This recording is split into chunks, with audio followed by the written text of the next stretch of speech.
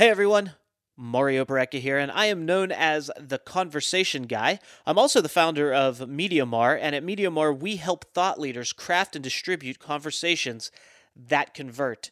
I believe everything starts with a conversation. I believe conversations are the most powerful way to create connections, to create relationships, and to create opportunities with each other. So everything has a basis in conversation. And on this podcast that you're about to listen to, I'm going to have 10-minute conversations with thought leaders to do just that, create relationships, create opportunity, but more importantly, to convey value from them and their perspective and how they operate on a daily basis, and to really tell a story that can bring some value and positivity, tips, tricks, ideas, what have you, to your life to make it better. So sit back, relax, buckle in. It's going to be a wild ride. I know those things don't quite go together. Sit back, relax, and buckle in. But it's going to be a lot of fun, and we're going to get the conversation started right now. And as always, don't forget, if you like what you hear, please rate and review our podcast. It is my honor and privilege to bring back onto the line Sylvia Worsham. She is a Turning Points coach and a keynote speaker. You can find more about her at sylviaworsham.com. She hosts masterminds. She has coaching packages, conditioning programs, Focus Friday video series that she hosts, so you can check that out. And she also hosts a show called Let's Get Real and Raw, which you can find on her YouTube channel. She's currently working on her first book on how turning points are life-changing, and she was on the last episode. So if you missed the last episode, go back, get yourself caught up. We had a fantastic conversation. We'll still be here when you get back. SylviaWorsham.com is her website where you can find her, connect with her across all social media in the show notes. Sylvia, welcome back. Thank you so much, Mario. I'm so happy to be here. I'm so happy that you're back. And we were just laughing because during that first episode, people can't see, they can only hear, but your daughter was coming in and out of the room and she's so adorable. And I was just laughing because I could tell that you were like trying to stay focused, but she was there and it was awesome. Well, this is the balance that I think most of us are running into of COVID-19, virtual learning, keeping up with businesses and the home, balanced. And, how do we do that as women? And this is why they call us multitaskers, right?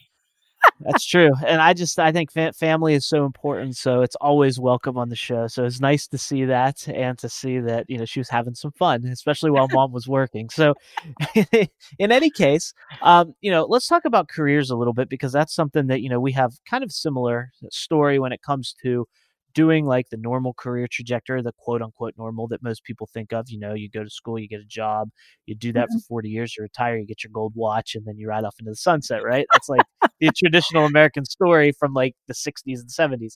But anyway, for whatever reason, it's still embedded in our psyche. So you started out as in pharmaceutical sales.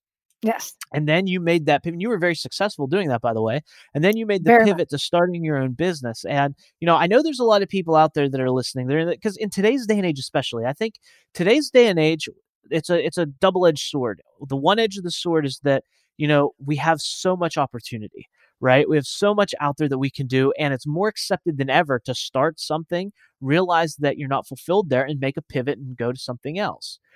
The double edge to that sword is if you're successful like you were, it's really hard to let that go, especially when you have other responsibilities. Yes. So it's available, but making the move can be difficult. And I think that's that transition or that turning point that you talk about so brilliantly. So I'm just going to give you the floor. Maybe you can kind of walk us through your story and how that can relate to the listeners. Absolutely, Mario. It'd be my pleasure to do so. I think most women find themselves in a similar situation that I found myself in a couple years back, having married really a man that I really didn't love, and spending a 10 years in a loveless marriage, and then in that time frame, being caught up with working in corporate America because it was the expectation of my parents for me to do so. And where I think this came from was the modeling. I had a father who was a high achieving model. He's a retired surgeon, and he pushed us children to succeed in life. And his definition of success was achieving to be happy instead of happily achieving. Right. And so I walked into survival mode, and I started to achieve to be happy. And so everything outside of me is what in my mind was going to give me the happiness and fulfillment. And despite being a multiple award winner, I mean, I got the number one spot in the region for Pfizer Pharmaceuticals, which at the time was the number one company in the world. That was a huge feat. At the same time, I was getting divorced, and having those transitions. What I found was interesting, and this is something I write about in my book, is I uh, was, it took a major, major turning point for me to finally wake up, in the sense that I nearly died. I almost died. I had a 20% chance of surviving. Um, I ended up with pulmonary embolisms, and it was the major turning point that had me ask the question of, what is there left for me to do? Honestly, because this isn't my purpose in life. When I got that number one spot at Pfizer, I didn't feel the fulfillment I thought I was going to feel. And that kind of stayed with me for a while until the pulmonary embolism episode. And it was then that my entire focus shifted. And it was at that time I was already dating my second husband. And so I gladly traded off my 6-figure salary to move to Austin, Texas, and to start all over again, because really my definition of success had completely changed. I was no longer proving my worth, right? Having been raised by two immigrant parents, proving my worth was part of the thread that I grew up with and was modeled. And so I started to do the same thing in my own life. And it wasn't until I almost died that it just kind of woke me up. And I thought, there's a reason why I survived. And what is there left for me to do? And it started that quest. And I gladly gave it up for love, because it was something that I wanted in my life. It was a desire. It was part of my vision. But it was still a tough transition, because I grew up a certain way, and then it was like a complete and total change to who I once was. My old identity was tied to being successful at work, which meant achieving, and now it has shifted to being truly happy with the love in my life and starting all over the place, like starting all over again in a purposeful business, in a business that shifted humanity and really gave me that fulfillment I was seeking, you know? What's the major difference in your mind from when you talk about your career before? You were the number one rep, you were super successful, but that success is what in your mind equated to or proved to you that your worthiness, right? Now you have internal worthiness regardless. You have Yes. love, it's not leaving, you feel worthy, and you're showing up and executing with that. What's the difference been results wise? Results wise, I'm way happier, and there's way more balance in my life than there was before. In the old identity, I was working upwards of 50 to 60-hour work weeks, which at the time I was a single mom.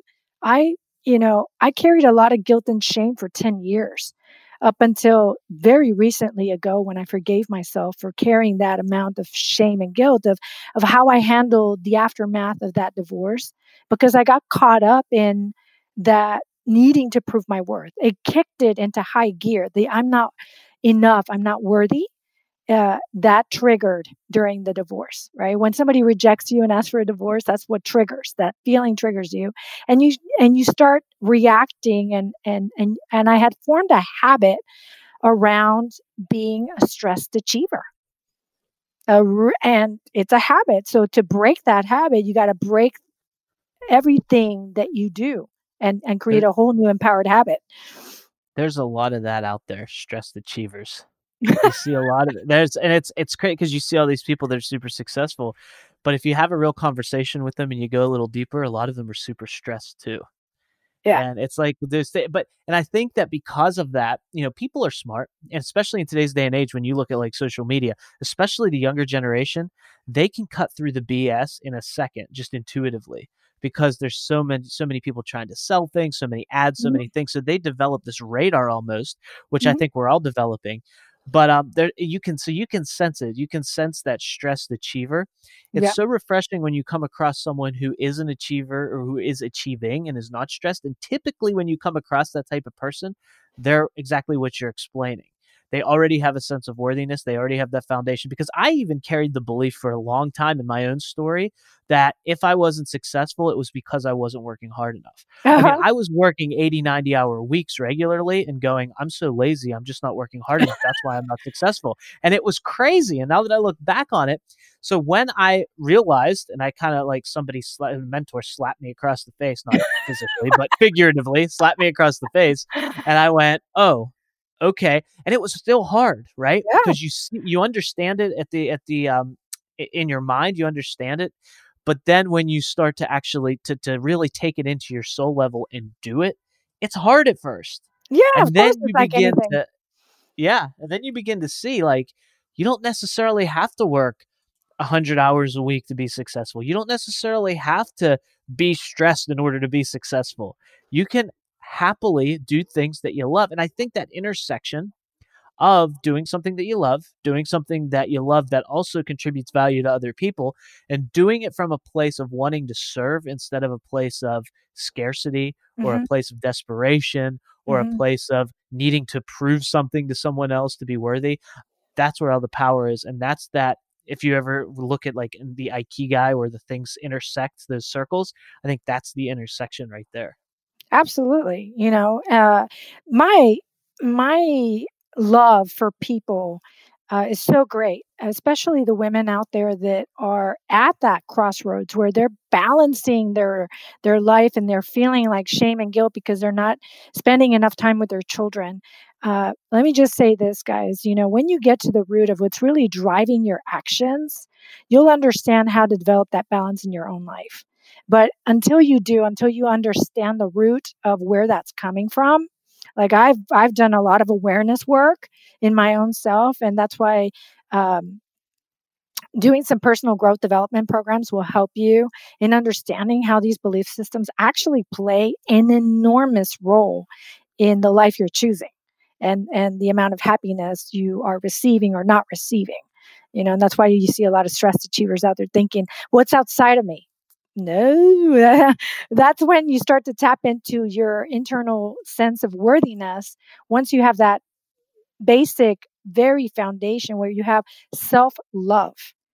And that concept is foreign to a lot of people because uh, like when I've mentioned it to my parents, which are very old school, I mean, they're immigrants from Mexico. They're like, "What's that?" That's like a foreign concept to them. Like they think it's more of a narcissistic view of things, but it's not. It's more of understanding what makes you happy.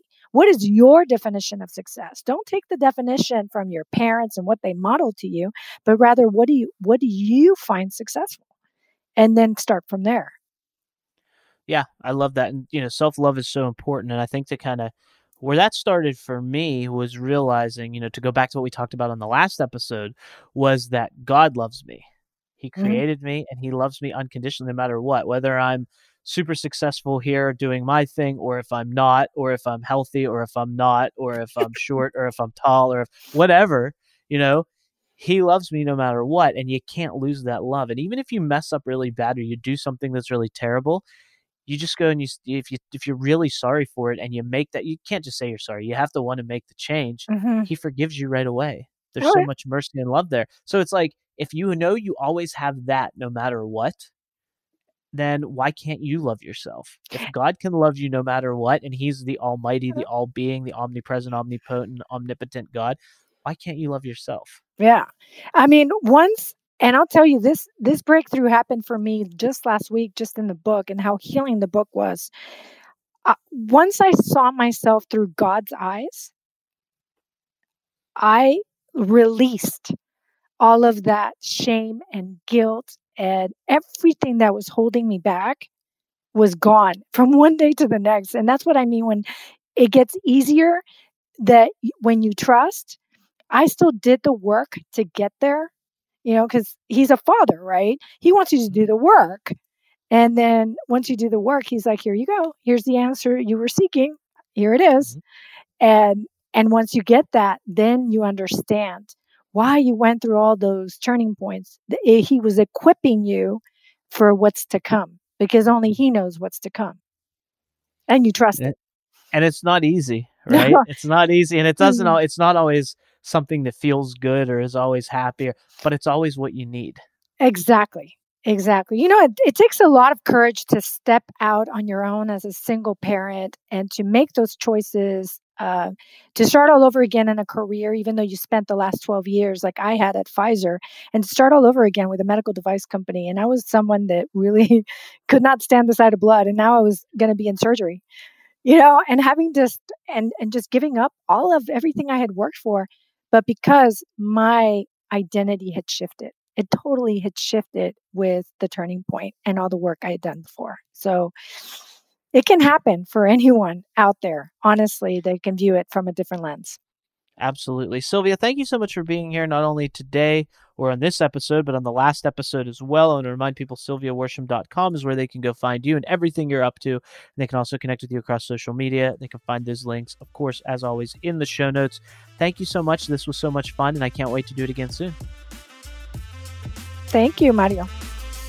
Hey everyone, I want to sincerely thank you for listening to the podcast. It really means a lot to me. Conversations are what I thrive on. It's something that I believe is so important for each and every one of us to have conversations that matter, to have conversations that connect us, to create relationships with each other.